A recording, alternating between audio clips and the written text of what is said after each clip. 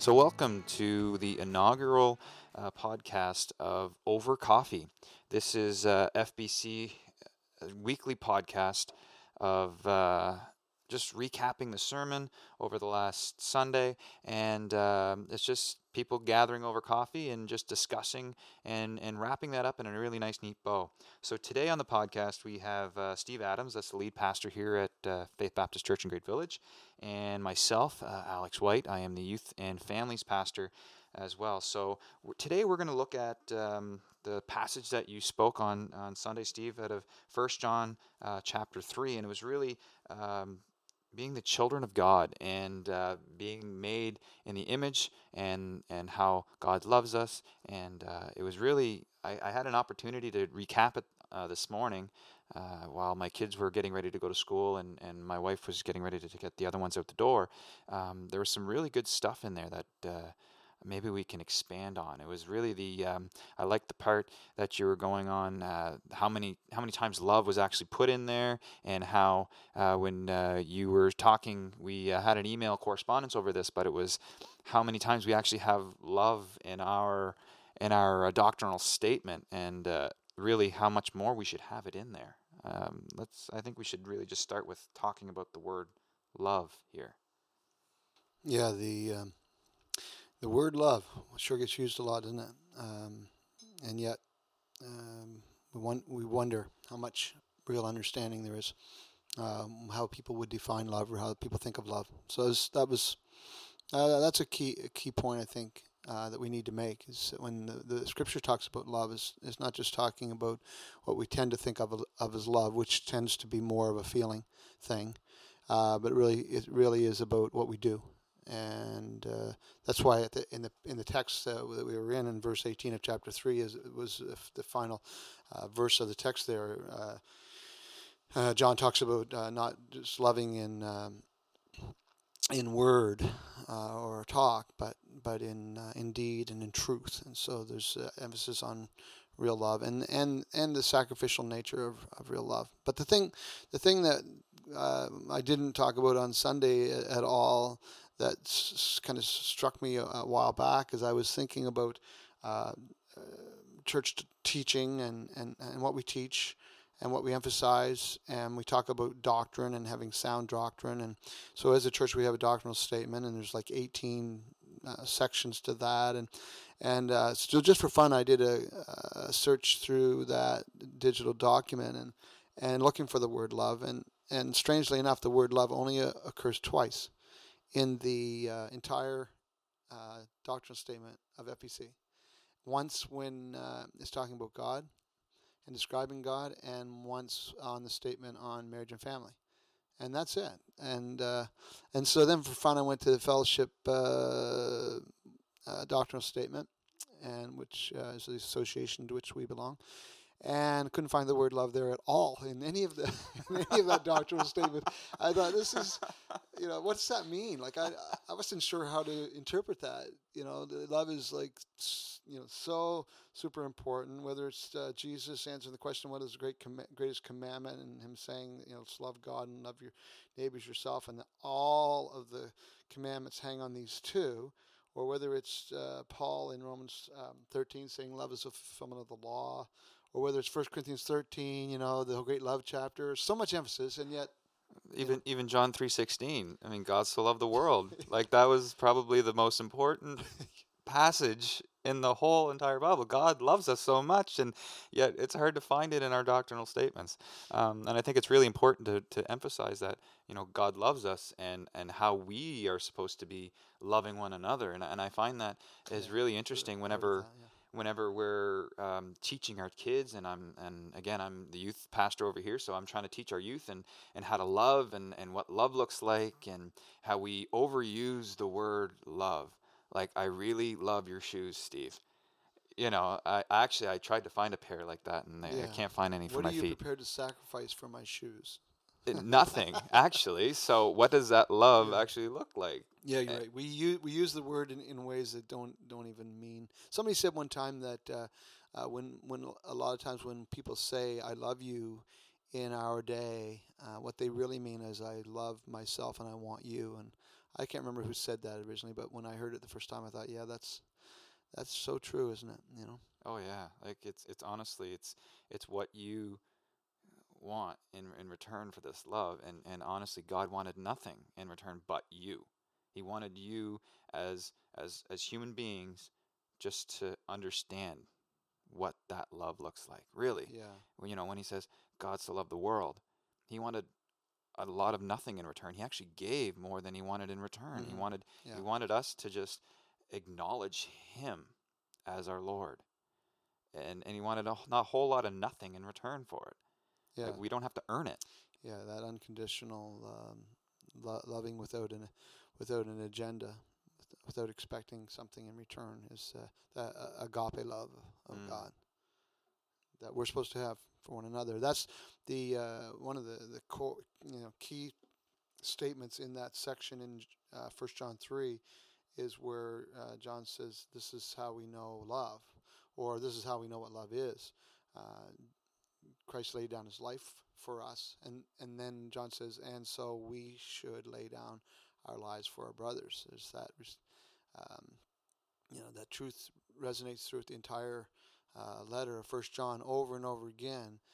We love because we are loved by God. He says later in chapter 4, I think it is, and Yeah, I have it highlighted here in my Bible, and I'm just going to pull it up here. And it says in chapter 3, verse 14, we know that we have passed out of death into life because we love the brothers. Whoever does not love abides in death.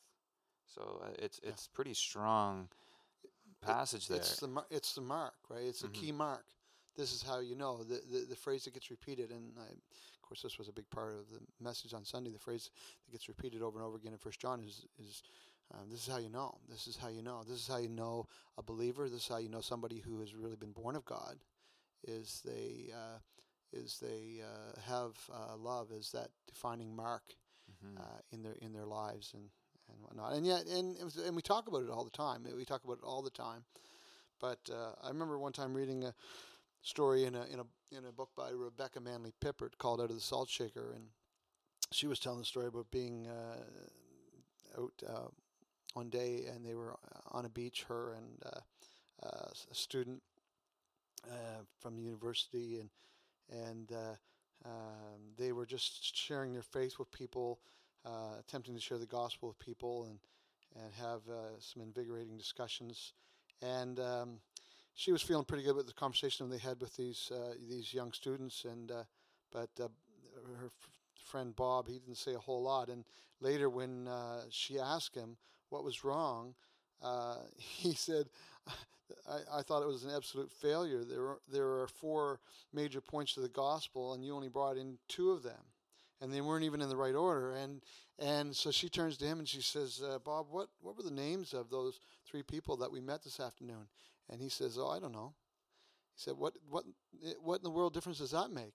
There were 2 girls and 1 guy, or was it the other way around? He said. So he was he was so focused on sharing the gospel, but how much really genuine interest and care for people, and we can fall into that, right? Oh yeah, and I see us falling into that all the time.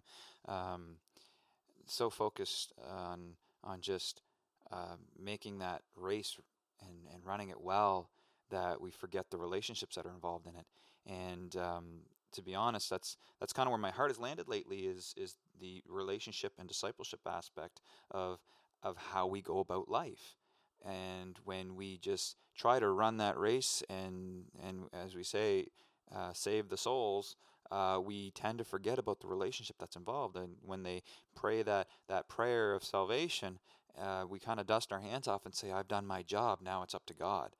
And I think that's a lie to us, and it's a lie to them, and it's doing a service to the devil, because now you're leaving these people to themselves without relationship. And I've said this a few times, and I've said this. I can't remember if it was on a Sunday morning or on a Friday night, but it's one of the most top punishments you can give to an inmate in the criminal justice system is solitary confinement. So whenever you leave someone to their own demise and their own thoughts, you're going to give them the worst punishment ever. So it's for us to build those relationships in love, Mm-hmm. and not just Yeah. having these notches on your belt, That's right. or Yeah. the old saying is, the notch on your helmet from the old war times is they'd get one more, right? Yeah. So Yeah. to me, it's more that relationship building and doing the work after that's really key. You can get them to understand what the Bible says, but it's the head knowledge that you're giving them. But we need to teach them or walk with them in that heart knowledge. And we had a real great speaker. I believe it was 2 years ago at Youth Wars, and that's a yearly event that we do here in Truro, where about 300 youth gather together and we play a bunch of games, do a bunch of activities. But anyways, Bay Forrest is his name, and he was talking about his brother, who was a worship pastor at their home church. He said he led worship for years. He did everything right, knows his Bible inside and out. And one Sunday he was leading worship, and he said he stopped and he said, "It's a lie, it's all a lie. I was going to hell because of 6 inches." And what he was referring to was the head knowledge he had didn't resonate in his heart. So really, he wasn't leading in relationships. He wasn't leading with heart. He wasn't leading with love. He was leading with what he knew in his head versus his heart. And I think we really missed that mark. Are we leading with our heart rather than our head? It's good to have the head knowledge, but what about your heart? Yeah. I think they say it's 18 inches between our hearts and our heads, but it's He could have been short. he was just a really short guy. Yeah. Yeah. But that's a good point. I think people can hear from us, but what do they experience from us? Mm-hmm. And they can hear us saying words, and yet, is that the message that they're receiving in the relationship? And you talk about relationship and focusing on that. That's really important. It's the authenticity we need to be searching for, is the authenticity in us. Are we giving our heart to people? Well, love is meant to be very tangible, and in the passage, John says that if we, how does he say that here? He says, if anyone has material possessions and sees his brother in need but has no pity on him, how can the love of God be in him? And we're in a place and time where we don't have a whole lot of physical needs that go unmet. Most people have the material possessions, food, shelter, and not to say that there aren't needs there, but generally speaking, most of the people that we interact with on a daily basis have those basic needs met. But the reality is that there's still things that people need, and sometimes what they need is maybe something that they need to hear from us, or there are those, like you say, those emotional needs that people have, and as well as basic physical needs, and the greatest needs, of course, are spiritual needs. People need the Lord, and if we have a relationship with Christ, then we need to be sharing the love of God with people, not just our own capacity to love, because it really has to be Him. Well, my cup is empty. I don't know about yours. My cup is overflowing. Well, I'm talking about my cup of coffee. Oh. Yeah. Well, my cup of coffee is empty, and really, I think this is a good time to kind of close out. Really, it's just a couple people having conversation over the last week's message over a cup of coffee, and I think when your cup of coffee is empty, I think it's time to kind of sign off here. We're done. And I think we're done. So I hope you guys enjoyed listening to this. I hope this has kind of given you some closure and some wrap up on last week's message. We really appreciate you taking the time to listen to us, and we hope you join us again next week. And if you enjoyed what you listened to, just subscribe to the podcast, like and leave a ratings and review, and that'll make it easier for other people to find us. So we appreciate you guys, and we hope you guys have a good, blessed week, and we'll see you guys next week.